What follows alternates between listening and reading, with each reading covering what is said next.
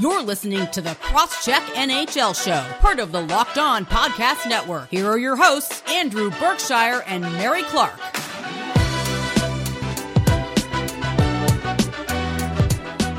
Hi, and welcome to the Crosscheck NHL Show. I'm Andrew Berkshire, and I'm here with Mary Clark from For the Win. We got a pretty exciting show for you today. We are going to talk about jerseys, first and foremost. Who has the best jersey? Who has the best logo? Because, it's September. It's right before training camp starts. We got to do the fun stuff, like ranking visual stuff.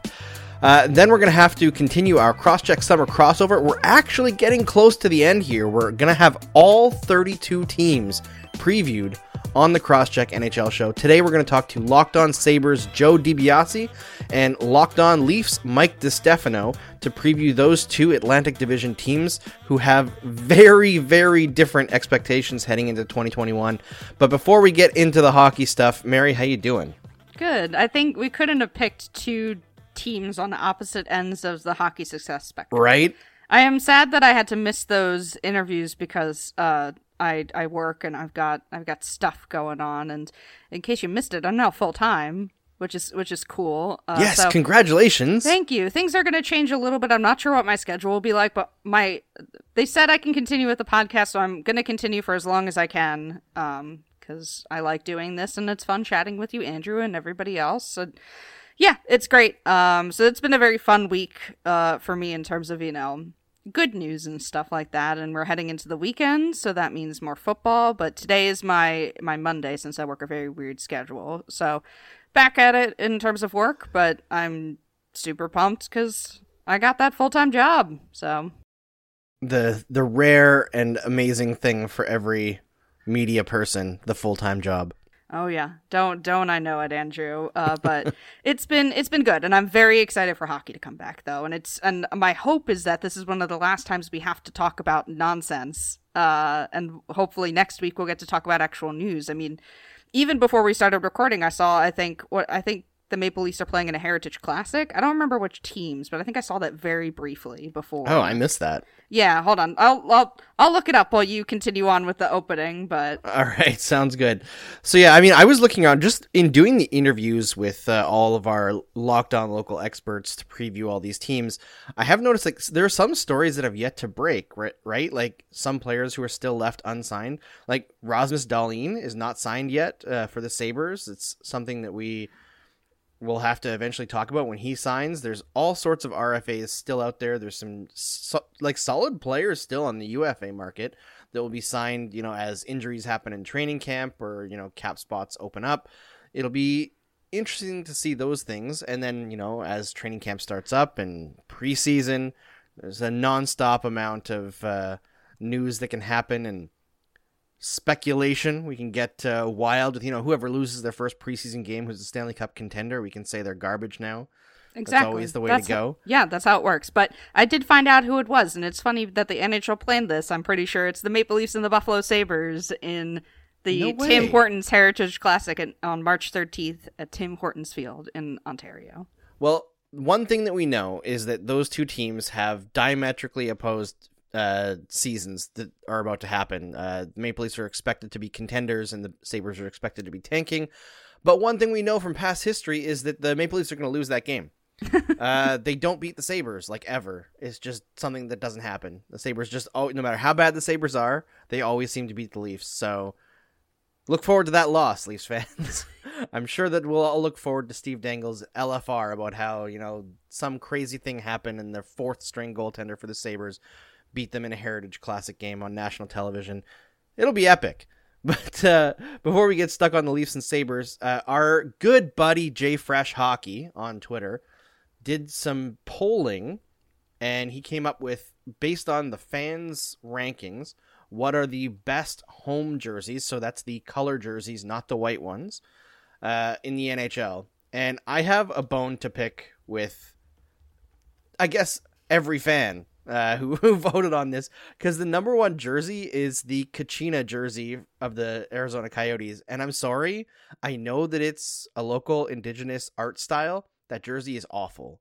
It's so bad. It's so ugly. It clashes so badly. It's so 90s that I understand that there's a nostalgia behind it. But the average person doesn't even know what it is. Like, you look at that thing, it doesn't even look like a coyote. So, like, I understand where it comes from. I hate it. I hate it so much. And the fact that the majority of people are hooking onto that because of some nostalgic stupidity from the 90s, get out of here. You want to be nostalgic about a jersey? Be nostalgic about, like, the 1980s Canucks jersey that was actually nice. The skate is that the like black and orange? Yes. Yes. Okay. Where it's like the colors are awful, but it's like awful, ugly, cool. You know what I mean? Like the color, the vibrant colors of the late 80s, early 90s jerseys.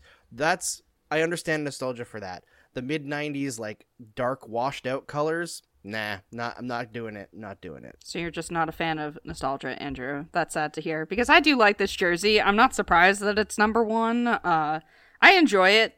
I can understand why people though are not a fan of it or think it's overrated. I getcha. What surprised me though is the Seattle Kraken at number 3.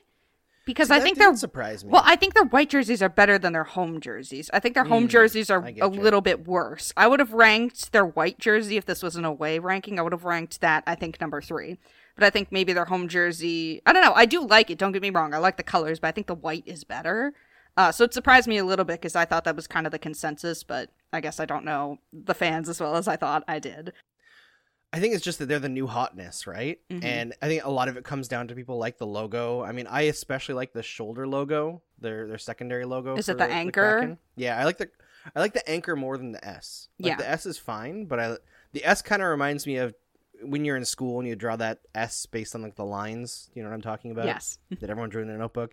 So like that kind of loses a little bit of points for me, but I really like the anchor. I think whenever it's the new hotness, you're going to get a little bit of like overrated, but I do think the Kraken should get points for not only cool design, but also colors that aren't necessarily used together in the NHL. Like they didn't do anything with a black jersey or red or dark blue like every other team is. Yeah, the only red is in the little eye of the S. So like, and I think it features a little bit in like their it's like their accent color, but it's not their main color. Their primary colors are not colors that are normally used, right? So like I give points to them, like the Sharks, the Avalanche, the teams that used different colors than the rest of the league. They get points for me. Yeah, and I agree. I'm absolutely a big fan of the Seattle Kraken's whole branding. I mean, I have a hat of theirs. I got a shirt, too, with the anchor logo. So I'm all in on the Seattle Kraken there. I think they're my second favorite team, just based on aesthetics alone. Yeah. So I'm absolutely here for it. So we're not going to run through the whole list because I don't want to, ruin all the work that Jay Fresh put in on this. But it was the Arizona Coyotes Kachina jersey at number 1. The Habs at number 2, which isn't a surprise considering... Yeah, it's just like, it's a classic, right? Yeah, it's a classic. Seattle at 3. The Ottawa Senators new ones at number 4. Not buying that one either. Like, how same. Nostalgia driven is this? Like, I like that logo better than their old logo, or the previous logo. Their previous logo, I guess it's not current anymore, but the one they've used for the last 10 years or so, is so bad that they think that this one is good now. It's a better logo. It's still not good. Also, it's not a Senator. Yeah. It's a Legionnaire. So, like... Points off. Their whole concept of jersey design is awful. And also, like, the Ottawa Senators jersey all together, the colors are just not great. It's just black and red. Yeah, black and red with a little bit of, like, poop gold. I like the new logo, at least. I think that's much better than their old one. It's an improvement. Yeah, I like I don't know, it looks more put together than the other one. The other one just had a very weird face. This one at least basically looks like what you see on the back of a coin to me. Yeah, and the other one was like this weird 3D thing that never really worked. Yeah. Yeah, Boston at number 5. The Boston Bruins jersey is timeless. It just is. Yeah. I do think the one thing that makes me disagree with Boston that high is I think in terms of black and yellow teams, Pittsburgh does it better because they incorporate more yellow. Yeah, I do like that. I just like the yellow jersey better than the black. I just, like, a lot of black on a jersey just bores me. Yeah. It doesn't pop on TV. Although, like, of teams that do black jerseys, Boston's is the best, but I would put Pittsburgh ahead of them. But the differentiation is small. Yeah, and they're, 7th to Boston's 5th? Yeah, exactly. So. It's not a big gripe. Yeah, I like the Penguins jerseys now that they went away from that other yellow, and they are now at the bright yellow. I've liked Yeah. them. Like, I've liked those jerseys more since they went that way. The other yellow, like yellow gold, was just ugh. It was gross. The Flames are on there. What surprised me, though, is the Maple Leafs are at 13th. I thought that would be like a top 5 jersey. I always thought that their blue and whites were classic. I mean, I know it's kind of boring, but to me, they're really clean. It's the 2 colors, right? And I would assume that the Maple Leafs lose points because the Lightning are so similar, and that's not fair because the Lightning straight up copied them. Yeah, well, the Lightning are 25th on this list. Yeah, so. I know. I mean, and the Lightning deserve to be 25th because... like, their jersey is awful. It is straight up a carbon copy of the Maple Leafs. It's super boring, super uninspired. Let's talk about, like, a few that surprised us. Because, like, I thought the Rangers being so high was super surprising. Really? I've always thought that people liked the Rangers jerseys. I don't know why. To me, it's another one of those... I don't rate it... I mean, I guess I rate it better than some of the other ones on this list. But I think people think of it as a classic, like, red, white, and blue... Like, I guess to me it's a classic, completely uninspired, but has also been around forever. So I guess people like it because it's old and also represents the worst original 6 team by a country mile. But yeah, I mean, like, I would have Detroit above them, Buffalo way above them. I'm a big fan of, I mean, I don't know if I necessarily like the Rangers script, but I've always been a big fan of script writing on hockey jerseys. It reminds me very much of college hockey. And I have my roots in college hockey, and I've always enjoyed, the script ones. The Minnesota Wild had a script jersey that I like. Yeah, maybe that's the disconnect is like, because I hate the script jerseys. No, to me, it reminds me of college hockey. So I think maybe it's just my love of college hockey bleeding through a little bit. I get why people don't like them, but I always found something very vintage about those jerseys. Just, more, small teams, small arenas. Maybe it's just my nostalgia hitting in. Definitely could be. And as for, like, we should mention the worst, the Ducks is the worst by a fair amount, actually. Yeah, sounds right. It's pretty bad. Go back to the Mighty Ducks. It's way better. I mean, to have the confidence, and I feel like LA is in this category as well, to have the confidence to bring out like a purple jersey, do it, man. That's the best. The LA Kings not Stadium Series. What was it called this year? Reverse Retro? Yeah. Mm-hmm. That reverse retro with the yellow and purple was the best jersey they've ever had. Yeah, agreed. They should make that their permanent home jersey. I feel bad for the Ducks because I know people hate that logo. I enjoy the it's inspired design with the D. The design is interesting in that just the colors are awful. Yeah. And it just doesn't work super well. I feel like if they just use the D and change the colors up, maybe it would be better. But again, I think nostalgia for the Mighty Ducks is what also colors our perception of that, because the nostalgia for the Mighty Ducks logo is like super strong, right? Like it's just, that was something that we essentially grew up with. Other teams that I thought that were a little bit low, classic jerseys that I think stand the test of time, that they've gotten it right the first time. Philadelphia Flyers with the orange jersey is fantastic. New Jersey Devils is like perfect iconic logo design. If you talk to any graphic designer, it's like that simplicity, easy for somebody to draw, and it incorporates multiple things. It's got the N and the J for New Jersey in there and the devil details. It's just simple and perfect. The colors work well together. I think they would be better off to reincorporate some of the green that they had originally. The Islanders home jersey, I love that jersey. Like, yeah. I'm surprised that some of these got ranked so low, and some of them are like self-inflicted. Like the Oilers are ranked 26th because their jersey is terrible now. Yeah, they need to go back to practice jersey. Yeah, they need to go back to, is it the orange one? What? I like the blue one. Okay, maybe it's the blue. Maybe it's the blue. Okay, it's the blue one. You're right, but they changed their shade of blue, I think, and now their blue is darker. It used to be lighter. Go back to the lighter colors. They just don't work as well. Like, I think that hockey thinks that you have to have darker colors to be intimidating, but they just don't work on television. I mean, to be fair, a lot of sports fall into that trap. I mean, it's not necessarily darker colors. A lot of sports teams fall into the trap of, red and blue. I mean, especially in baseball, like, that's a huge thing. I'm kind of surprised that the Dallas Stars are down in the bottom 5, because I would, like to think that people want more of the different colors, like the greens. I like their current green that they have. Yeah, victory green, I think they call it. Yeah, I think it's actually a very sharp jersey. And it's not something you see in the NHL much. I mean, it's one of the more unique colors, and I'm sad that it's in the bottom 5 because I definitely think a unique color and a unique jersey, like a unique jersey type. Yeah, it is. And I think that's one that was very divisive from the moment that it came out, that I saw people saying it was like their best jersey ever. And I saw people saying that it was like the worst jersey ever. But I think what hurts the Dallas Stars logo / jersey is that if you look at the design of it, the 3D D and 3D stars is very like early 2000s. So from the moment that it came out, it looked kind of dated. Mm-hmm. And I think the colors are on point.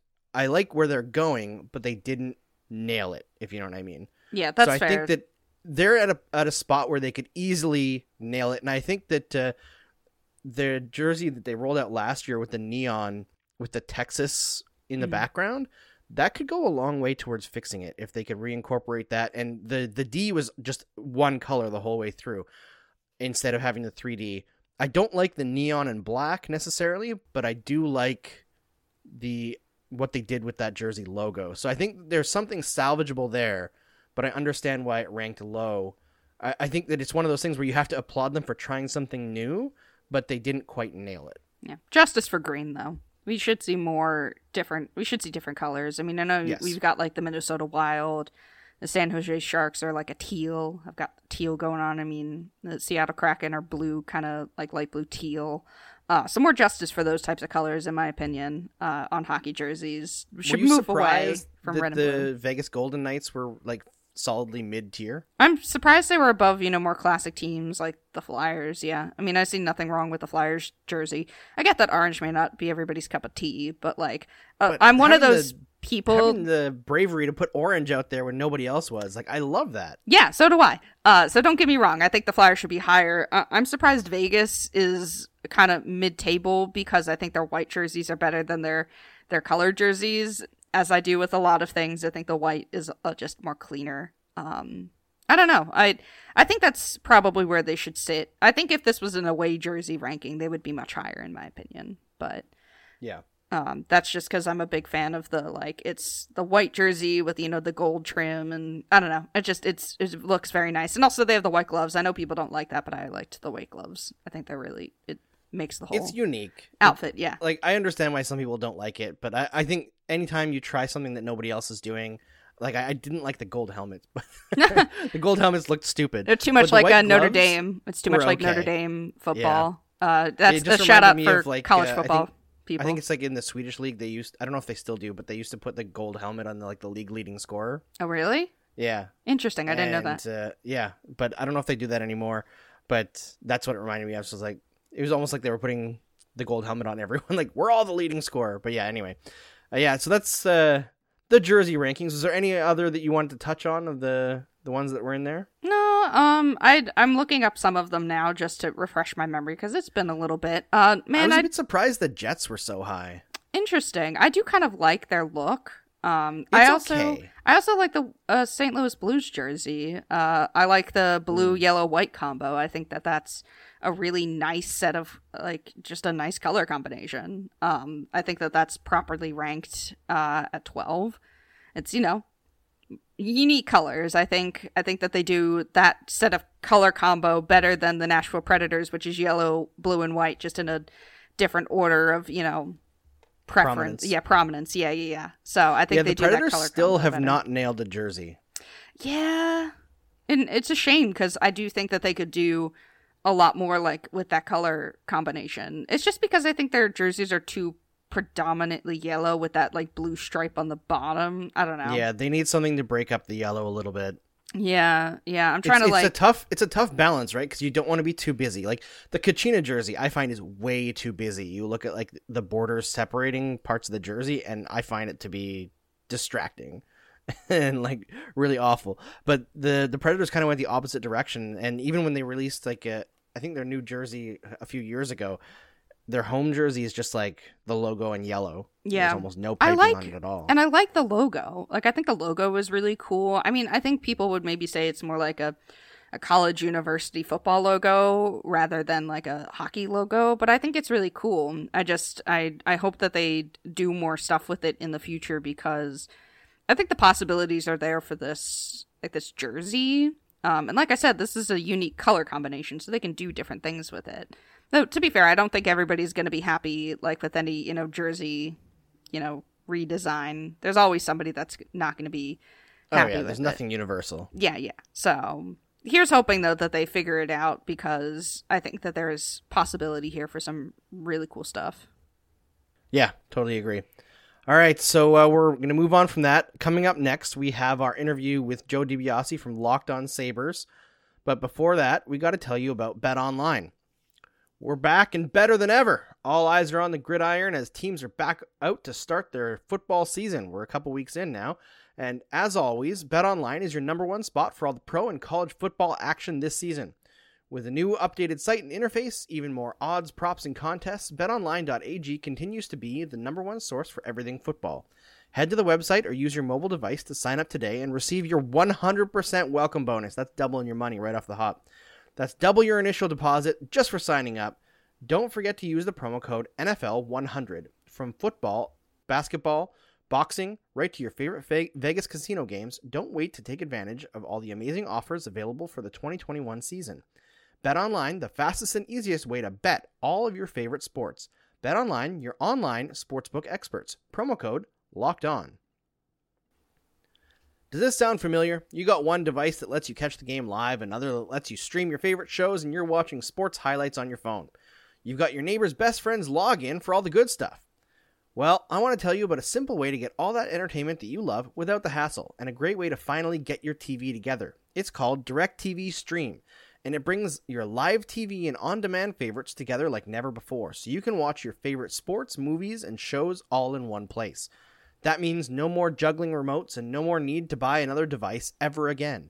And the best part? There's no annual contract. So get rid of the clutter and the confusion and get your TV together with DirecTV Stream.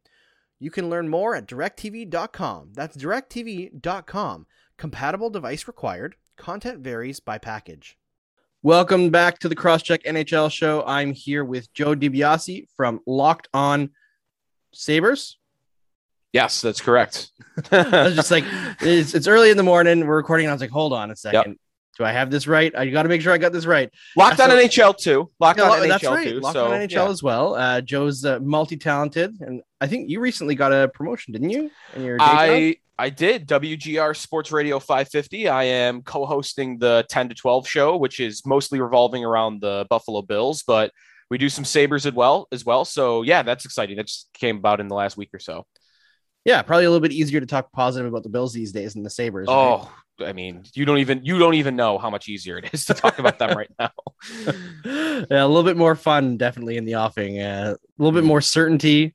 Everything's a little bit easier. Yep. But unfortunately, I have to make you talk about the Sabres today. That's okay.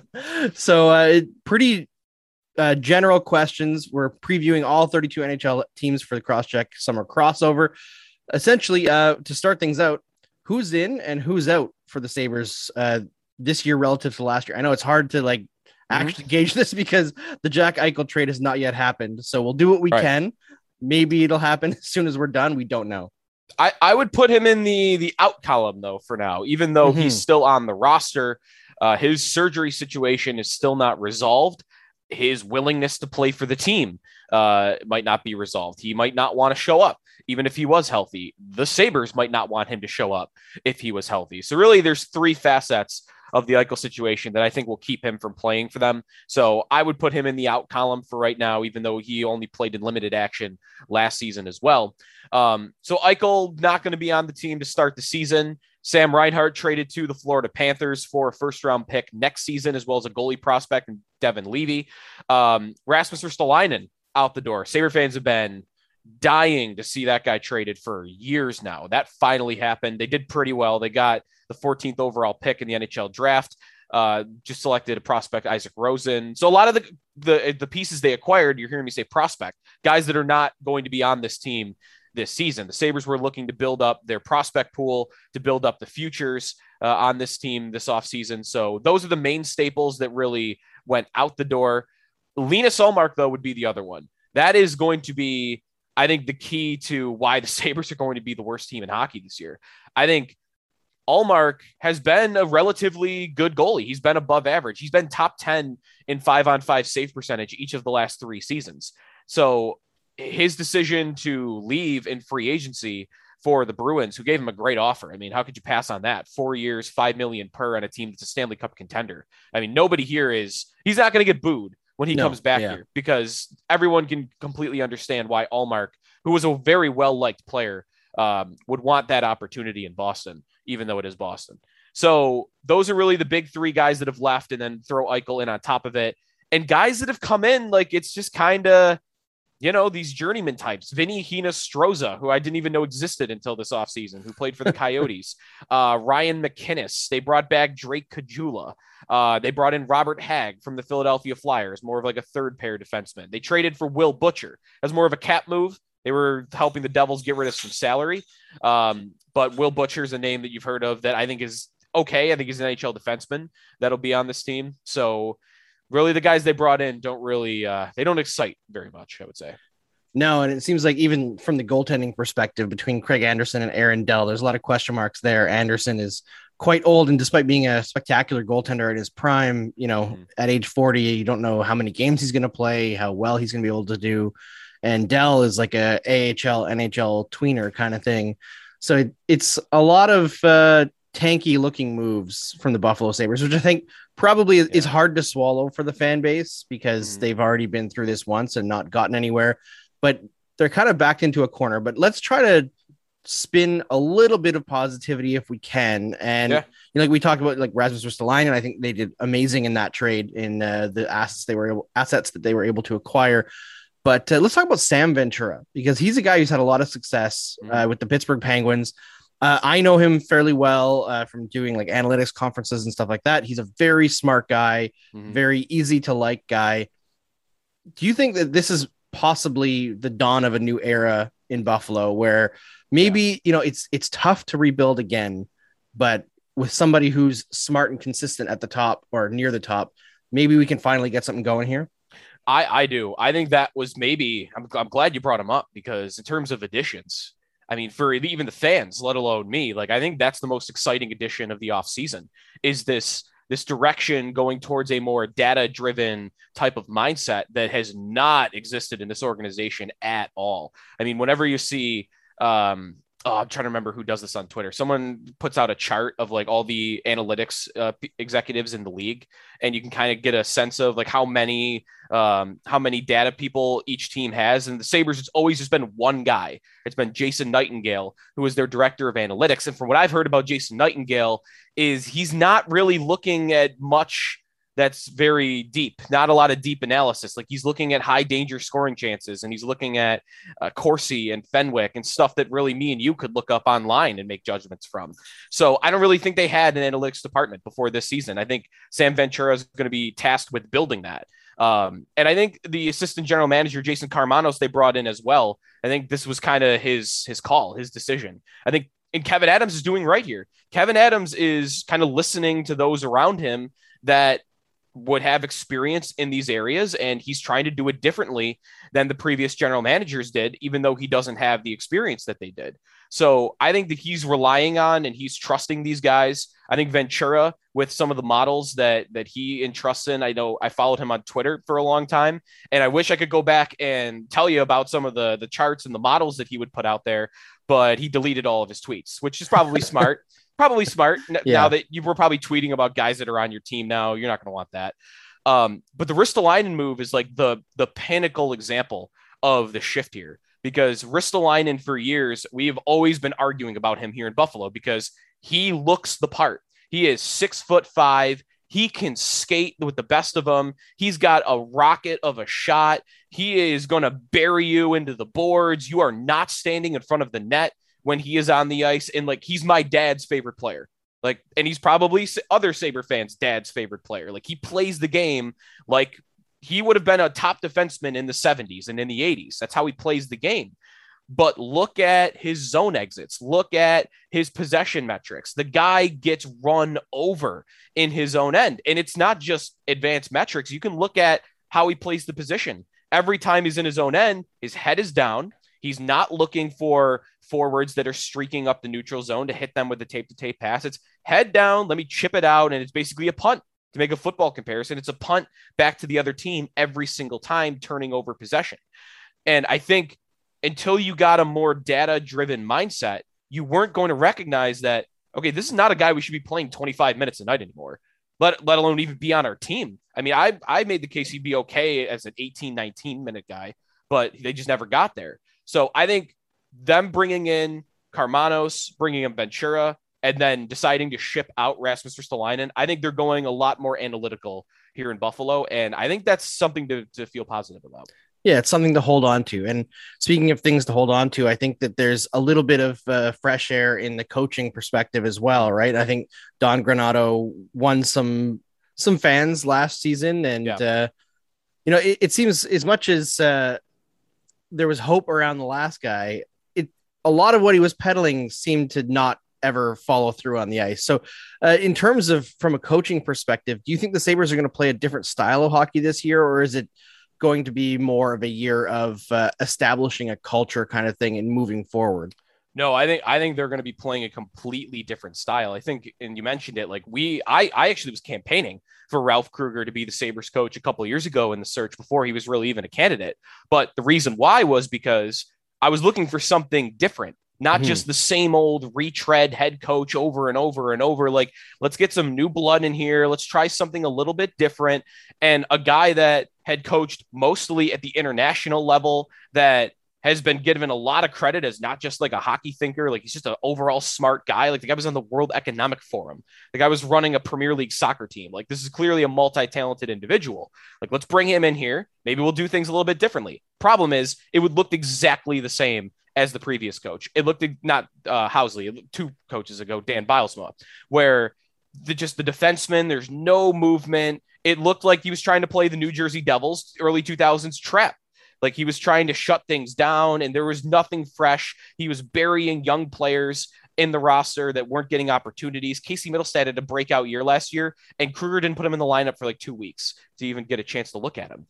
So once he was fired, though, I think a lot of coaches might not change things mid-season. They might ride it out with that system the rest of the way, not put too much on their players. Don Granato did not do that. Don Granato took over that bench and he immediately changed the style and changed the way he deployed his players. There was a much more up and down the ice tempo, used the speed of the team, and he used the young players of the team in expanded roles. Middlestad, I mentioned, was either playing 4th line or he was in the press box when Ralph Kruger was the coach last year. Don Granato takes over. He's the 2nd line center. Like, we're putting him out there because we're not going to be good anyway. Let's find out what we have in these young pieces. Dylan Cousins was playing a lot of 3rd line wing for Ralph Kruger, and he was doing pretty well at it. So what did Don Granato do? Let's give him an expanded opportunity. Let's really teach this guy what it's like to be in the NHL. Let's put him up against Sidney Crosby, like he did a couple of times against the Penguins over and over and over. And Cousins did pretty well in it. He embraced it. So I think really empowering the young players, giving the young players expanded opportunities, and not just trying to squeak into the playoffs with Riley Shands and Kyle Oposos and these 30-year-old guys that are over the hill. I think that change in mindset and that change in system and style, Granato kind of already got to. So I think this coming year, I think one thing Sabre fans might be excited about that isn't wins and losses, because I don't think that's going to do it for you, is the coach recognizes that this is a rebuilding team and that he's got to get these young players going. He's got to create a new core of young players that's going to take this team somewhere in the coming years. And I think guys like Cousins and guys like Middlestat, and he completely fixed Rasmus Dahlin, who was having a bad start to last year. He fixed Henry Jokiharju, a good young defenseman for the Sabres, who had a bad start to last year. I just think there was at least 4 or 5 young guys, like early 20s, that he already had turned around last year that I would think next year they could flourish with him as the head coach. Yeah, that's the kind of stuff that I think really excites fan bases, even if the wins and losses aren't there right away. And before we let you go, usually I've been asking people, what are the expectations for this coming season? But I think that's not really relevant to the Sabres right now. I think the better question for the Sabres are, what's the expectation to how many years until they get into a territory where it's not just fun, but they're starting to win games? How long do you think this rebuild should take? I think it should probably take 3 years. I think this year is going to be, it's going to look pretty bad. They're going to have a lot of bad games. I actually think the blue line is good. I think the blue line is above average in the NHL. I think Dahlin and Yoki Haru as a top pair. Like, I think that's going to work. The problem is they're not going to be able to score goals. So even if, and it might be a stretch to say they're above average on the blue line, even if you give me that, they're going to be one of the worst teams in the league at scoring goals. And they're going to be one of the worst teams in the league in net. And that's going to really offset it. They're not going to score and they're not going to stop pucks. So to me, you got to rebuild both of those areas. So I would say 3 years. Owen Power is going to take a year to get here. I think it's good that he's playing at Michigan anyway. Eric Portillo is a goalie prospect that's playing at Michigan this year, starting. Everyone's at Michigan this year. He's starting at Michigan this year. He'll be a couple years away. Ukko-Pekka Luukkonen's another goalie prospect that might win the starting job even this season.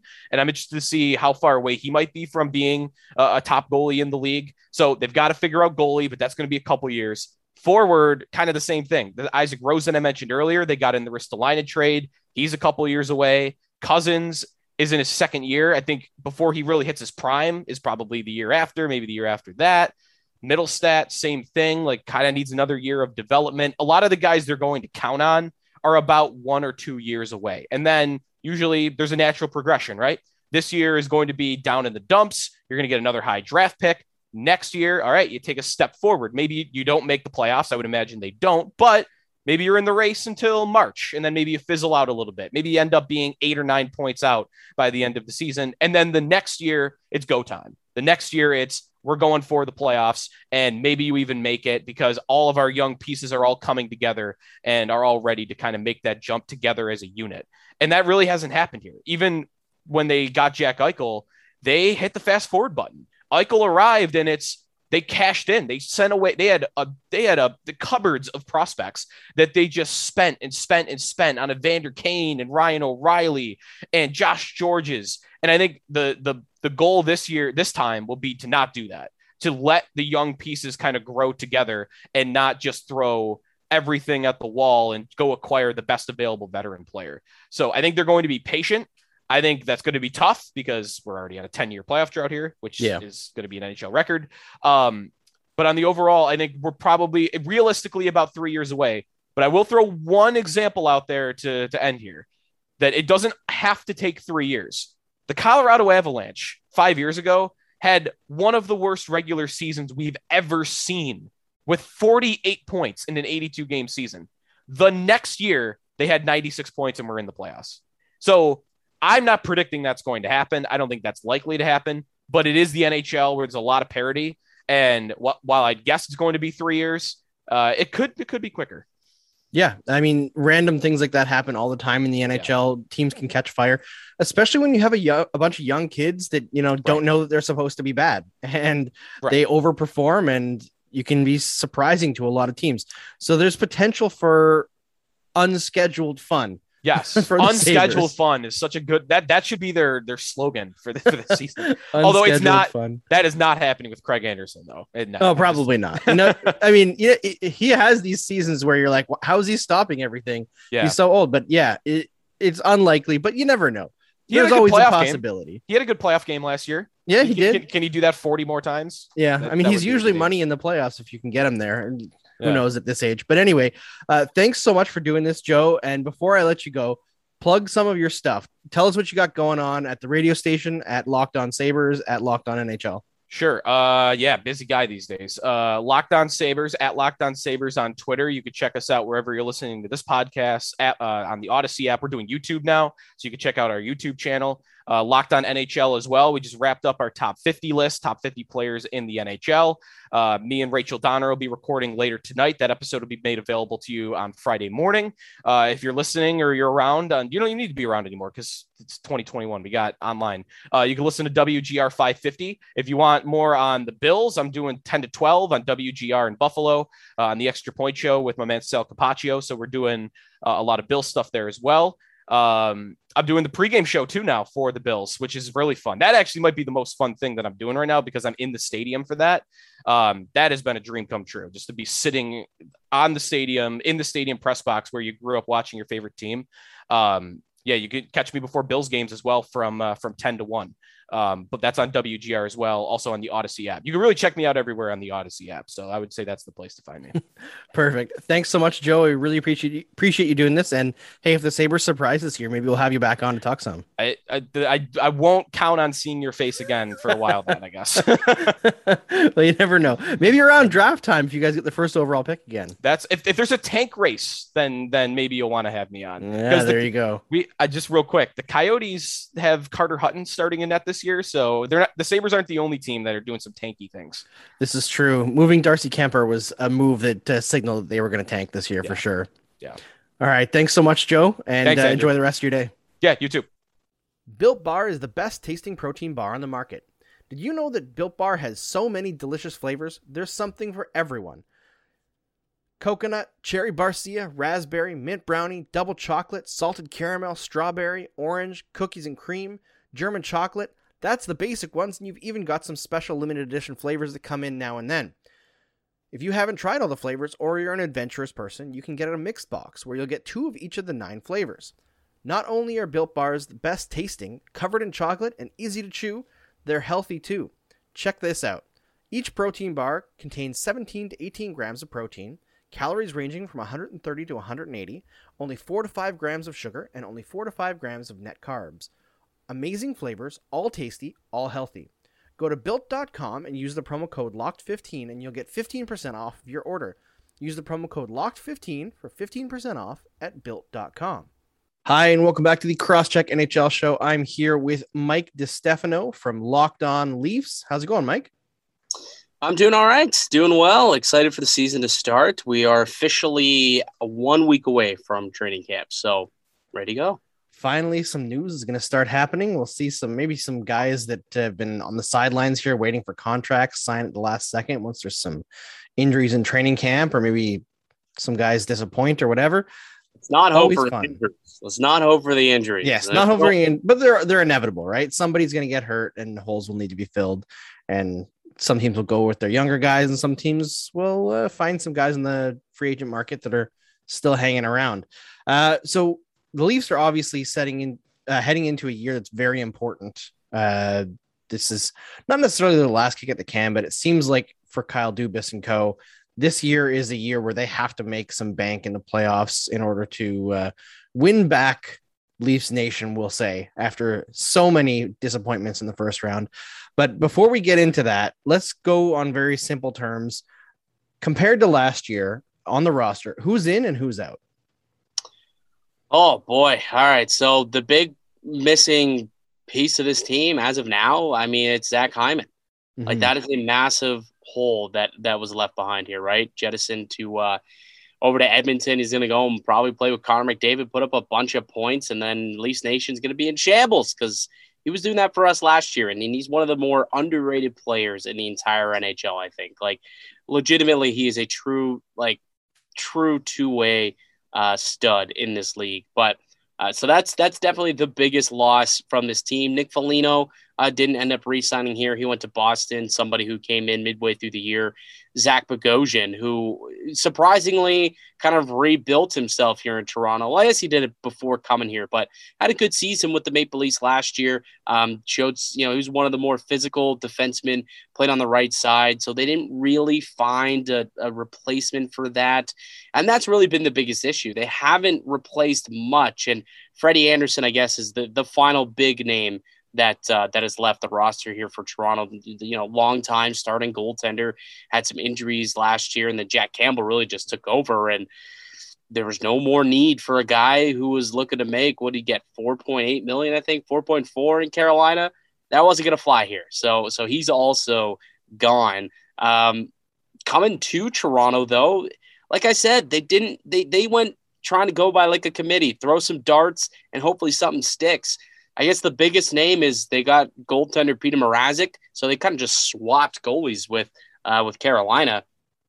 And so he's going to come in and be a tandem with Jack Campbell, so we'll see how that ends up turning out. But up front, like I said, Foligno gone, Hyman gone, and that's been replaced with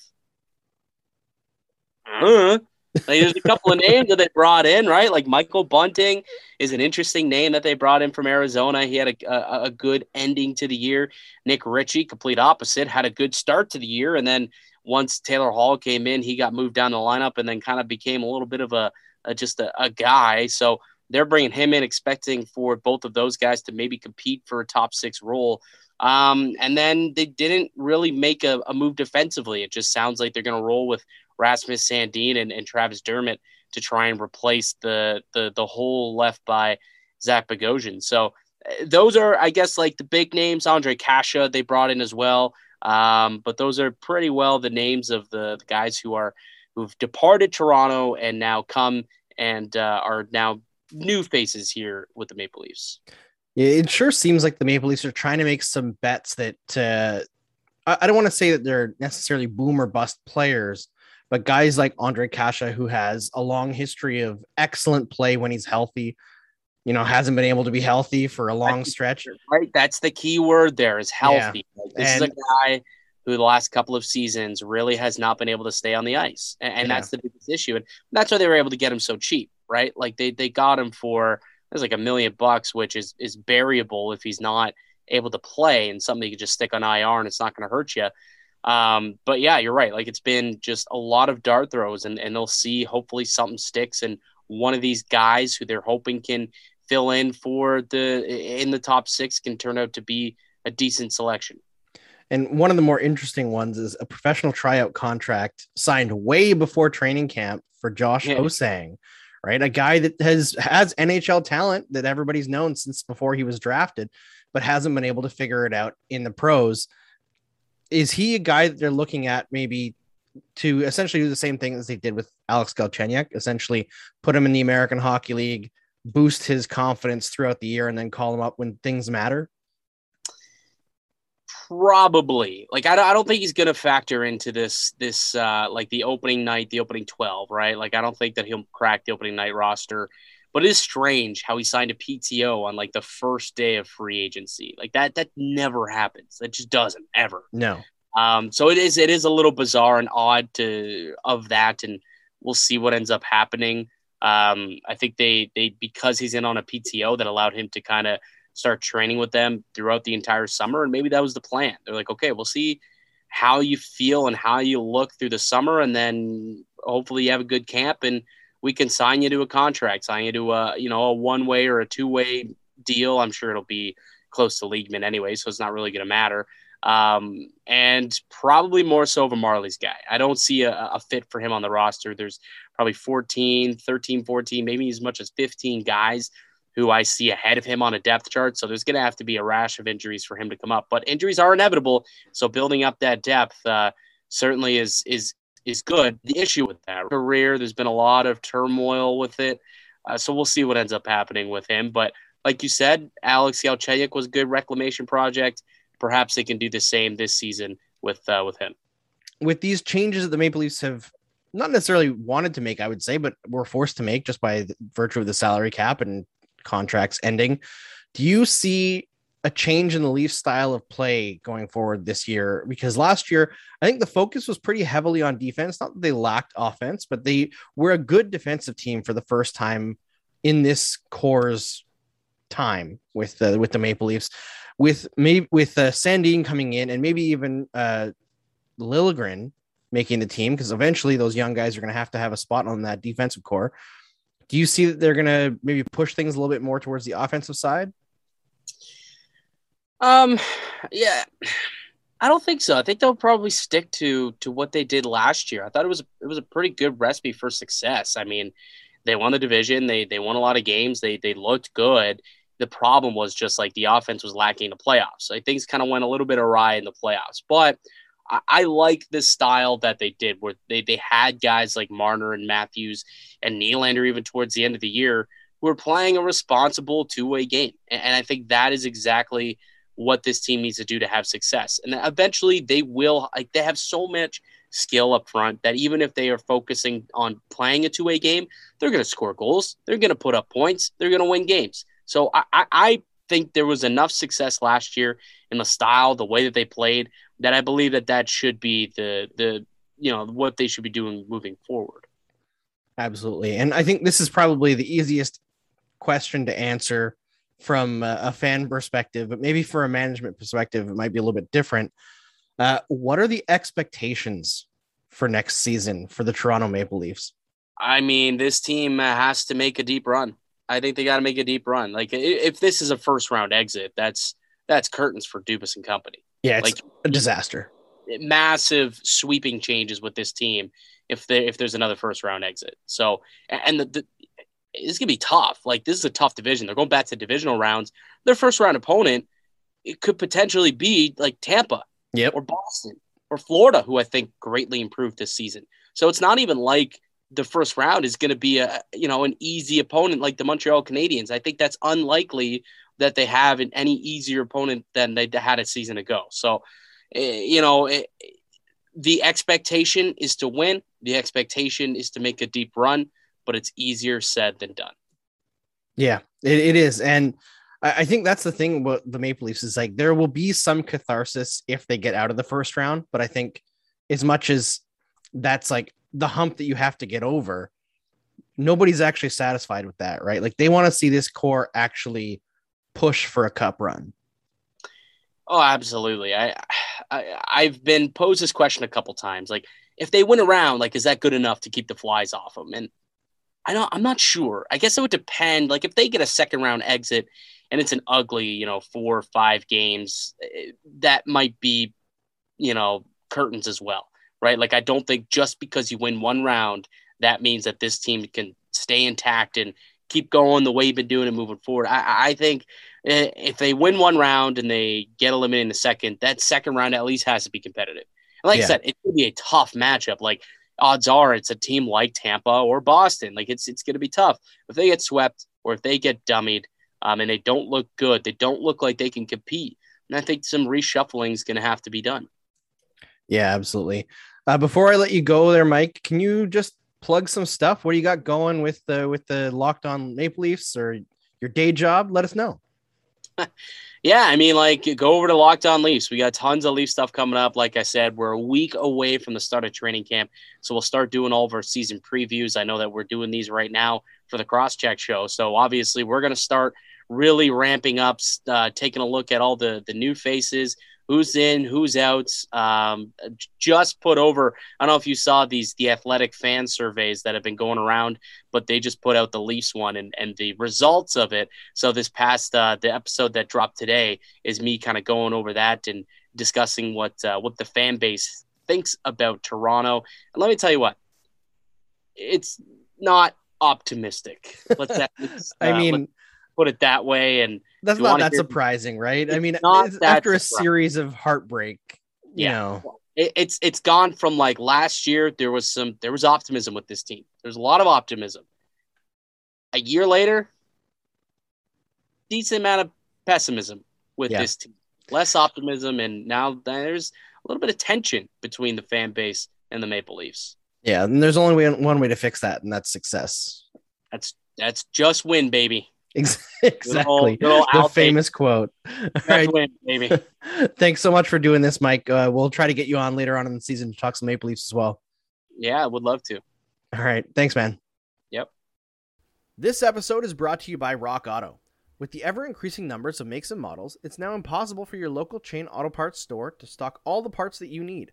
Why endure often pointless and seemingly intimidating questioning and wait for the person behind the counter to order the parts on their computer, choosing only the brand their warehouse happens to carry at a price that maybe you can't afford? You have computers with access to rockauto.com at home and in your pocket. Save time and money when using rockauto.com. Why choose to spend 30, 50, or even 100% more for the same parts from a chain store or car dealership when rockauto.com sells parts for the same price to both professional mechanics and do-it-yourselfers? Not only that, rockauto.com is a family business serving do-it-yourselfers for over 20 years. So you know that you're dealing with somebody that isn't a nameless, faceless corporation, somebody that actually cares about your needs.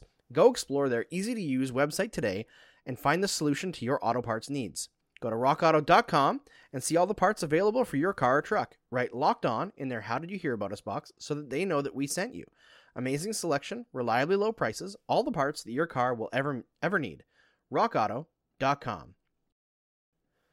All right, Mary, it's time for our pop culture roulette segment, and I'm excited to talk about a crazy documentary that I saw on Netflix the other day. But first, I think you had something that you wanted to talk about as well. Okay, yes, I do. So last night, on Wednesday the 15th, was the 6th anniversary of a video game called Undertale. It's a really cool video game where its whole premise is you don't have to fight people. It's like an RPG, but you don't have to fight people. You can instead spare them, and the whole, I guess, gimmick of the game is you can get through without, killing anybody. So it's really neat. It's, almost like an 8-bit type game. Really interesting graphics. I mean, very simplistic stuff, but it still looks really good. So yesterday was the 6th anniversary of it, and I played the game with my friends, and I highly recommend it. It's like quite a short game, cool art style, incredible music, absolutely one of my favorite video game soundtracks of all time. And so that came out, and then a couple years after Undertale came out, the creator of the game, Toby Fox, was like randomly dropped a game called Deltarune, which is Undertale but mixed around, like the word, which features a similar art style, different characters, but some of the same characters. Nobody knows if it's really a prequel, a sequel, or just like a follow-up to it. So he dropped it randomly and was like, hey, so Undertale was actually like the prototype to what I actually want to do with this type of story, which is incredible because Undertale was like an incredible success story. And so to hear him be like, this wasn't actually what I wanted to do the whole time is wild. So that dropped randomly, and Deltarune was like a 3-hour game with different characters, but similar characters. So people were trying to figure out where and how, it fit within the world itself. And then we had heard like he wasn't going to release the rest of the game until it was finished. And then last night on the 6th anniversary of Undertale, he was like, well, here's chapter 2 for y'all. So it comes out on Friday, and I'm stupid excited about this because, like I said, I played Undertale with my friends. So I have a lot of, personal history wrapped up in this game. The games are incredible. Like I said, the music is fantastic. I don't know, just the vibes are good. I'm really looking forward to seeing what's next for this. I don't know how many chapters they're going to be, because I was convinced we wouldn't see the rest of this story for some time, because, it's a game basically built by one person doing all the music, a lot of the art by himself. I mean, I think he's now got a small team with him, but a lot of this, at least the original Undertale, was basically all done by one person. And it turned into an incredible success. So I definitely recommend you play Undertale and the 2 chapters of Deltarune when the 2nd comes out on Friday. They're short games. They've got some really interesting humor. It's more like internet culture type thing, but like it, rags on it, but at the same time, embraces it. It's like more the heartwarming variety of internet culture. So I definitely recommend it, and I'm super excited to play the 2nd chapter because I didn't think we would get it. I thought we'd be waiting like 5 more years to get the rest of the game. So happy surprise for me on this Thursday. So now I'm gonna replay. now I'm gonna replay the 1st chapter of Deltarune probably later today. I started to replay Undertale, but that's a little bit of a longer game. So I'll probably just make sure I replay the 1st chapter of Deltarune before it comes out tomorrow night. So very excited for that. Definitely highly recommend on the list of video games if you guys want to add that to your backlogs. Very cool. I watched a documentary that was suggested to me on Twitter that is actually about hockey, so it's not as much pop culture as it is about hockey, but it's called Untold Crime and Penalties. And Mary, have you seen The Sopranos? Have you watched The Sopranos 3? No, I'm sorry. Okay. I think it's before my time. It's timeless, trust me. It's one of the greatest series of all time. But it follows essentially this family in Connecticut that is supposedly, possibly what The Sopranos was based on, this family. And the mobster, his son is named AJ, just like Tony Soprano in The Sopranos. His son is named AJ. And AJ falls in love with hockey as a kid. But when he's a teenager, he gets an injury to his leg to the point where he can't play anymore. And he was like a goon, essentially. He was like a hard-hitting agitator. That's the way he played the game. And he's just devastated that he can't play anymore. And his dad's like, you know what we're going to do? We're going to buy a hockey team in the UHL, which I had honestly never heard of.